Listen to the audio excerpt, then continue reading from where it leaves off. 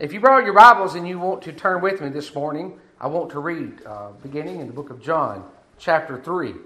So again, if you brought your Bibles, we're going to start reading this morning in the book of John, chapter 3. And we'll start turning to some other places in just a little bit. Again, John chapter 3, if you brought your Bibles, go ahead and turn those on over to John chapter 3. And I will skip on down to about the 7th verse. I want to read to you, if I may, for just a second. John chapter 3, in verse 7 says, "Marvel not that I said unto you, you must be born again." This morning, I want you to think about what are your non-negotiables. Again, I want to give you that title this morning, non-negotiables. We're going to see a lot of places this morning that entail about things that must happen. Now, we live in a time, and I say a time, not like it's current, but all throughout the history of time, people have always wanted exemptions. All an exemption means, we know what the criteria is, we know what's required, but would you just pull me out of that and maybe make an exception or an exemption? You see, I want you to notice this morning when we read in these scriptures that beginning in John chapter 3, and we're going to read in about 2 or 3 places here in John chapter 3, that there are some things that are non-negotiable. Now, if you want to negotiate what the temperature is in the church house this morning, I have no problem with that. We can all put our favorite temperature in a hat, and we can draw them all out, and we can come up with an average there, and all of a sudden we can just say that's what we're going to put on. We can negotiate those things. But there's some things that cannot be negotiated this morning. There's some things that I believe the world is going to try to compromise. Now, what time we start our service and all these things that really don't bother me too much, there's something that we have to see are must, non-negotiables. And beginning in John chapter 3, we see one that says, "Ye must be born again." I was very curious what the word must means. Now, I know for you and for me, when I say must, it just means there's no way around it. It's going to happen or has to happen. So I looked it up. The word must means necessity brought on by circumstances or by conduct of others toward us. So you mean to tell me that the actions of one person can affect you in your life? Absolutely, 100% that is true. If you don't believe me, go back to the very beginning when it says Adam and Eve sinned. And the Bible says that sin, whether you asked for it or whether you realize you asked for it or not, that sin was passed down to you. And because of that sin, you must be born again. You see, we don't have electives. We don't have things in our life that are with God. They're non-negotiable. He tells us very plainly, you must be born again. So these are actions of these are the circumstances of the actions of other people that have befallen upon us. Now, I also looked it up and it said that it is a necessity in reference to what is required to attain some end. In other words, it's something that is necessary if you want a required end. I want to ask you a very simple question this morning. Where do you want to go when you die? I want to ask you a very simple question. What do you want to happen to you when you take your last breath? Well, preacher, can we just pause all this doom stuff and let's just realize is that we're trying to live life. You are living in order to die. So let's admit something. We'll talk about the positives later on. But the truth of the matter is, something that is non-negotiable this morning is you are going to die. So if the word must that we're reading about here in some other places means something that must happen in order to attain some end, then what is our end result? If you want burnt cookies, you know how to burn the cookies. If you want the cookies to come out just right, there's some criteria that must happen. Now, I'm not trying to compare salvation to cookies, but I am saying is that in our life, there's either things that we can do or cannot do. What is your end result that you want? Sadly, there are some people that they don't want to go to heaven or hell. They just want to die and not exist. Well, that's a non-negotiable this morning. When you leave this world, folks, it's heaven or hell. When we say must happen, or we talk about things that are non-negotiable, Jesus tells Nicodemus here in John chapter 3, he said, you must be born again. Turn over, if you will, for just a minute to Luke chapter 24. Back just a few pages, if you will. It's not very far. To the very last chapter of the book of Luke, chapter 24. Jesus had risen and he appeared unto his disciples here in the 44th verse. And he said unto them. He's trying to overcome all their fears, all their doubts, all the uncertainty. And now that they're ready to listen, notice what Jesus speaks unto them.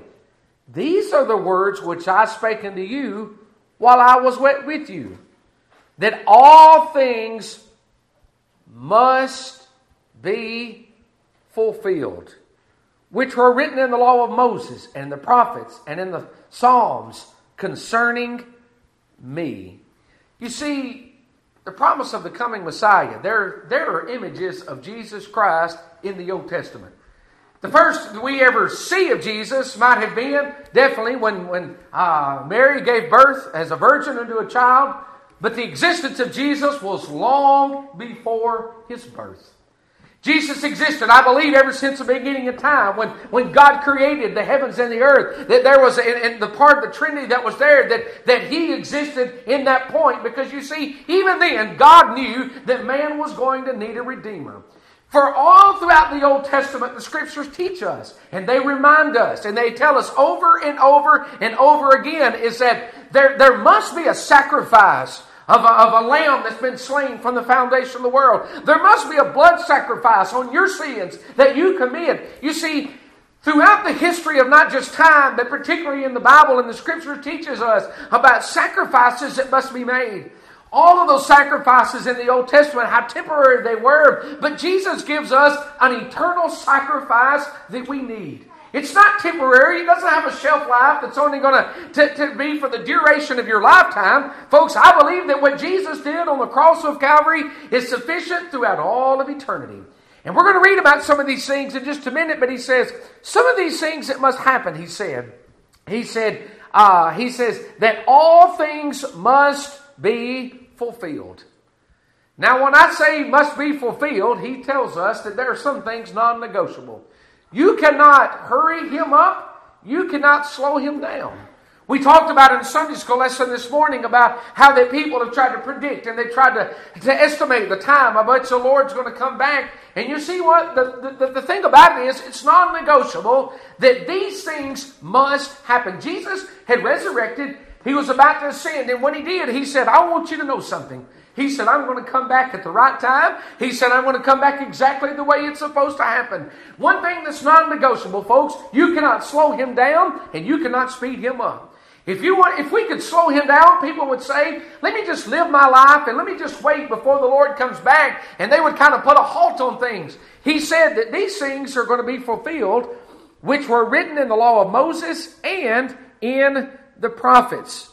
You see, these prophets were like living religious leaders or religious guides, I guess you would say, that would guide people unto Christ in that relationship with God, I should say. But in all of these things, he said, all of these things must be fulfilled. And he even mentions the Psalms. I love reading the Psalms. The Psalms are for those that hurt. You can feel the hurt of our Savior. You can feel the pain that David went through. You can feel the pain that the saints have gone throughout all the years. We can do these things. And he says that all of these things must be fulfilled. 2 Corinthians, let me turn over for just a minute. 2 Corinthians chapter 5, and let me skip on down to about the 21st verse. 2 Corinthians chapter 5 and verse 21. For he hath made him to be sin for us, who knew no sin, that we might be made the righteousness of God in him. Now notice what he's saying here is that in 2 Corinthians that Jesus took on sin for us so that we might become the one that is sinless. He took on sin. That was a non-negotiable. Paul tells us there in the book of Romans chapter 6. I'll read that to you real quick. Romans chapter 6 and in verse 23, notice what he says. For the wages of sin is death, but the gift of God is eternal life through Jesus Christ our Lord. Folks, there's some things we cannot negotiate today, is that it took, in order for God to be pleased, it took a sinless sacrifice. Now what I mean by that is that, you see, God was only going to prove something that was perfect. Now you might take your works. Let's take your works for a little bit, and let's just assume for a little while that you have some good in the lifestyle that you live. But you have to remember, our works are not to be choose and pick about what we want to give unto God. They're lumped together as a whole. In other words, if we're going to keep the law, we have to keep all of the law. We can't just say that we're about 90% compliant, because the Scripture says that if you break one letter of the law, you're guilty of breaking all of the law. So therefore, if we bring our works before God, it's not sufficient. Folks, there's a non-negotiable that I want you to know this morning, that the wages of sin is death. In that because of sin, there had to be a perfect sacrifice given, and your works are going to fall short. All the good deeds that we have in us, folks, they're not good enough. Do you know what we one day, I thank God that I'm going to stand before Him and say, Lord, I may not have done right on this date and that day, but I know something inside of me that was done right. And it was the work of the Holy Spirit the night the Lord saved my soul. Folks, that is not an imperfect work. That is a perfect work that the Spirit of God will do in the soul of an individual. This morning, there's some things that we see here, and particularly there in Romans chapter 6 and verse 23. For the wages of sin is death. That is non-negotiable this morning. That is a must thing that must happen. But the gift of God is eternal life. And I want you to notice what it says. Through Jesus Christ our Lord. You see, this morning it's important that we are saved by the perfect one. Paul said there in Romans chapter 5 and verse 12, it says, Wherefore, as by one man sin entered into the world, death by sin, and so death passed upon all men, for that all have sinned. You see, the word redeemed that we've been talking about the last few minutes actually comes from the Greek word that means to pay the required price. The word redeemed means to pay a required price. Bananas and apples and oranges and pineapples on the market today have absolutely zero ability to speak and say what they're worth. All those fruits and vegetables and items that you buy at a supermarket, their price or their value was determined by something else. Nowhere in the history of time and throughout the Scriptures has God ever asked man, what do you want to pay for the price of a soul? That was determined by God. God set a price so high for your soul to be bought again and cleansed and washed. It was so high that there's not anything that you can do to attain it. Your good works, there's not enough wealth, there's not enough means that you can have in this life that's going to find favor with God. But here's the good part, folks. It's as non-negotiable. There still has to be a price to be paid. But thanks be unto God, even though through your shortcomings, Jesus made it sufficient. Folks, if you take Jesus out of the equation and you remove Him, we don't have what we need to be righteous in the eyes of God. We don't have that. You can try it, but we cannot have that. And what he's talking about here is that this redemption that we see here, that Paul's talking about, particularly in Romans, he said, it was paid by Jesus Christ. He said, wherefore, as by one man's sin entered into the world. And it says, and death by sin. That's non-negotiable today. Death happens because of sin. People sometimes wonder, well, what did I do to cause this? Folks, sin is at the root of all the things that cause us the miseries in our life. And it says, and therefore it says, and so death passed upon all men. You want to talk about something non-negotiable? You want to talk about an exemption? Name me somebody today that's exempt from having to experience these things. We all are, and that's what he said. He says, upon all men, for that all have sinned. This morning, I realize and I understand is that there's a lot of things in our life that we change, and there's a lot of things in our life that we want to kind of to cover up. And one of those things is accountability for the sinfulness that we have in our life. And what I mean by that is it's easy for us to walk out in the world today and say, well, this happened because of this or this person or this situation. The truth of the matter is, folks, we're all sinners. There's not a one of us, even in the best of times in our life, not even the greatest deeds that we can do, there's not a one of us that has anything that we can give unto God. The only thing we can do is give Him our sin, let Him wash it in the blood of Jesus Christ, and He'll give it back to us again, and it's washed whiter than snow. But I want you to notice what we read here in the book of John for just a minute. John chapter 20, if you want to turn over and read for just a minute. John chapter 20. And I want you to skip down to about the 9th verse. Jesus is talking about the resurrection here. Notice what He said here. For as yet they knew not the Scripture that He must rise again from the dead. Now, remember what we said in the beginning, that must means an action of one, as we talked about, or the conduct of others towards us. Why did Jesus resurrect from the dead? Let's hit the rewind button for a minute. Why did Jesus die? Let's rewind a little bit further. We know that Jesus died because of sin, so let's go back a little further than that. Why did Jesus even come to this earth? You mean to tell me that we can tell each other over and over and over again, well, I sure wouldn't call our family and loved ones back from heaven. Why do we say that? Why do we say that I would not bring somebody back to heaven? Because we truly and honestly understand that heaven is far greater than anything we have here on this earth. Would you agree to that? Amen. Folks, that's what Jesus left. I want you to comprehend that for just a minute. Jesus didn't leave a worse situation and come somewhere better. He left heaven and He came down to earth. And I believe that there was a purpose and a reason for that. It's because of you and me.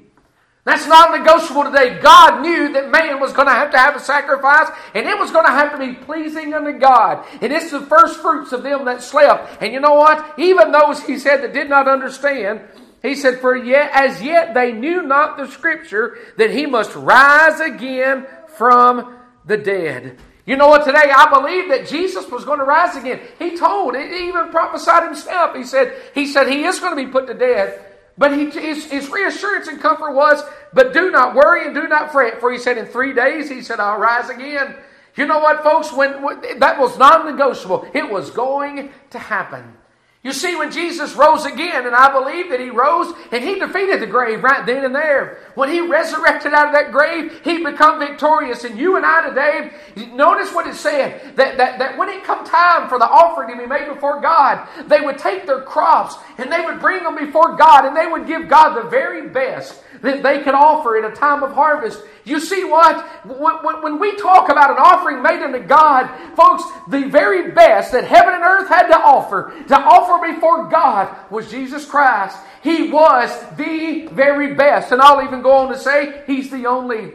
And you know what? The Scripture teaches us there in the book of 1 Corinthians that when these offerings were brought before God, they were approved by God.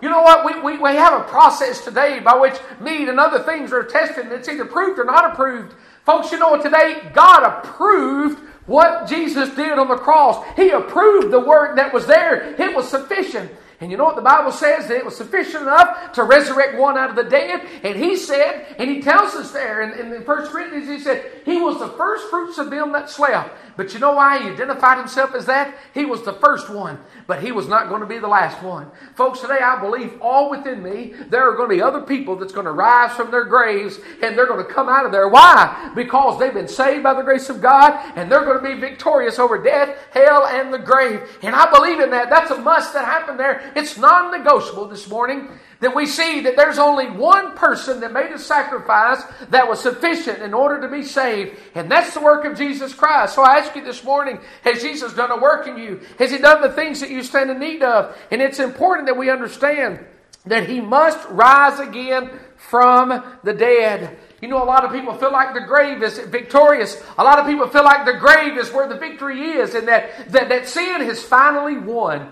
Folks, today I want you to know something. I hope you all will agree with me on this. That sin does not win. The blood of Jesus Christ can. But you know what today? For those today, they let sin win because they don't have the blood of Jesus. There's a difference in having the blood available versus having the blood applied. There's, I believe, an abundance of the blood of Jesus today. Without the shedding of blood, there is no remission of sin. Folks, Jesus didn't donate blood. The Scripture says He shed it, which means it cost Him His life. You see, He shed His blood. It was caught there, and it's like we would understand in the spiritual basin, and it's there for you to take it and apply it to your soul, and it can be done by the Holy Spirit. Have you had that application this morning? Have you had that? For that's non-negotiable. For we see here that you must, He said, and for even Jesus, for He said that He must rise again from the dead. You know what, today, for anybody to ever go to heaven, I believe spiritually speaking, their soul that is dead, they're going to have to rise again. You remember one of the first verses you read to you there in John? It says, you must be born again. We might go back and read some of that in a minute, but you see there was somewhat of confusion. You know, it says, how can I go back into my mother's womb and be born again? He says, no. He says, you got to be born again from above. You see what this morning, what's of the utmost important that we realize is that the dead must rise again. That soul that is dead this morning, there has to be a resurrection of the soul. There has to be something that was alive. Paul said, ye who were dead in trespasses and in sin, he said, hath He quickened. And he says, quicken means to be made alive, folks. We're not a dead people. We're not a silent people. We are a living people today. And I want you to notice what he said here is that He must rise again from the dead. Do you believe today that these things must happen? Do you believe that these things must transpire? Luke chapter 21. Let me read you a verse if I may. Luke chapter 21. Let me read to you the 9th verse.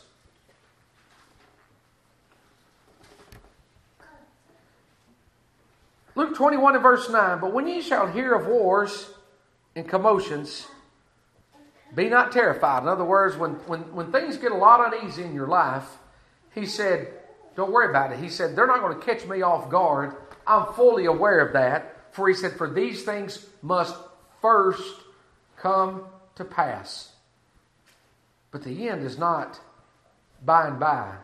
What do you mean by that? He said, it's not immediately going to happen. He says, You're not going to catch God off guard. Some may even think right now in the current life by which you and I are living in that things are happening that God can't control. I want to tell you something I firmly and deeply believe. God is still in control right now. God's in control of all things and all places and all situations and circumstances. God's in control. And we see here in the Scriptures that He says, don't panic. He says, don't worry about those things. He said, they must happen. Matthew, I believe it is, 24th chapter also tells us very similar to that. Matthew 24 and in verse 5 or verse 6. And you shall hear of wars and rumors of war, so that you be not troubled, for all these things must come to pass, but the end is not yet.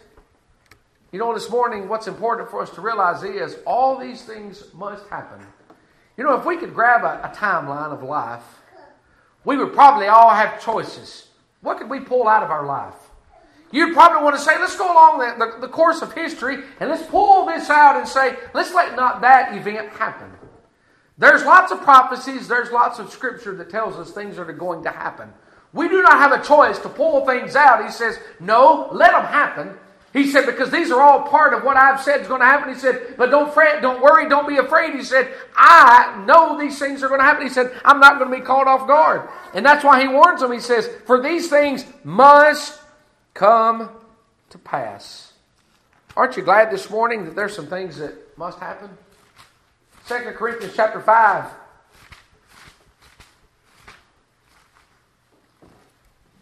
2 Corinthians chapter 5, and notice what he says in the 10th verse. And I want you to listen. Remember what I said about there's no exemptions. This is not negotiable. For we must all appear before the judgment seat of Christ. Now there's some ideas that we're all going to be put together. But let's dispel that myth for just a minute. That every one may receive the things done in his body according to that he hath done, whether it be good or bad. Folks, today, there's a lot of people that I would love just to take them and put them right behind me and say, let's skip this for you. I'll take this one. But you know what, folks? There's not a one of us that's going to be able to stand for somebody else, for we must all appear before the judgment seat of Christ. Folks, that's non-negotiable. God didn't come down and say, do you want to do this or not? God didn't come down and say, do you want to exempt people from that? There's not a one, he said. And I believe what he said right there. He says, for we must all appear before the judgment seat of Christ. Folks, today I believe that God knows all that we do. And we must be held accountable for all that we do. We must be. And it scares me, and it humbles me, it troubles me, it's concerning to me of all the things in my life that we take and we set aside. And the Bible says very plainly that we must all appear. Notice what he said, that we're all going to see it, must all appear before the judgment seat of Christ. You see, a lot of people want to know who's the number one, who's the top. Who's the one that we want to answer to? Some people, instead of going through the chain of command, they like to skip and go all the way to the top.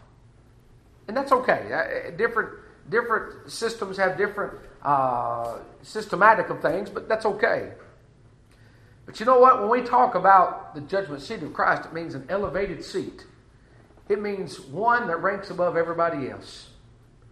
Folks, when we talk about his seat elevated above all others, it means all are underneath him. So let's pause right there for just a minute. All these people that are under the authority of Christ, they can tell you everything they want. In other words, a person can tell you that this is right or this is what you should do or should not do, but that does not become a higher priority than what Christ says. People can tell you all day long, well, you're saved or you're lost. Folks, that is not a higher priority than what Jesus says. Well, preacher, Jesus is not here. I need people to tell me my condition. Folks, Jesus is right here with us.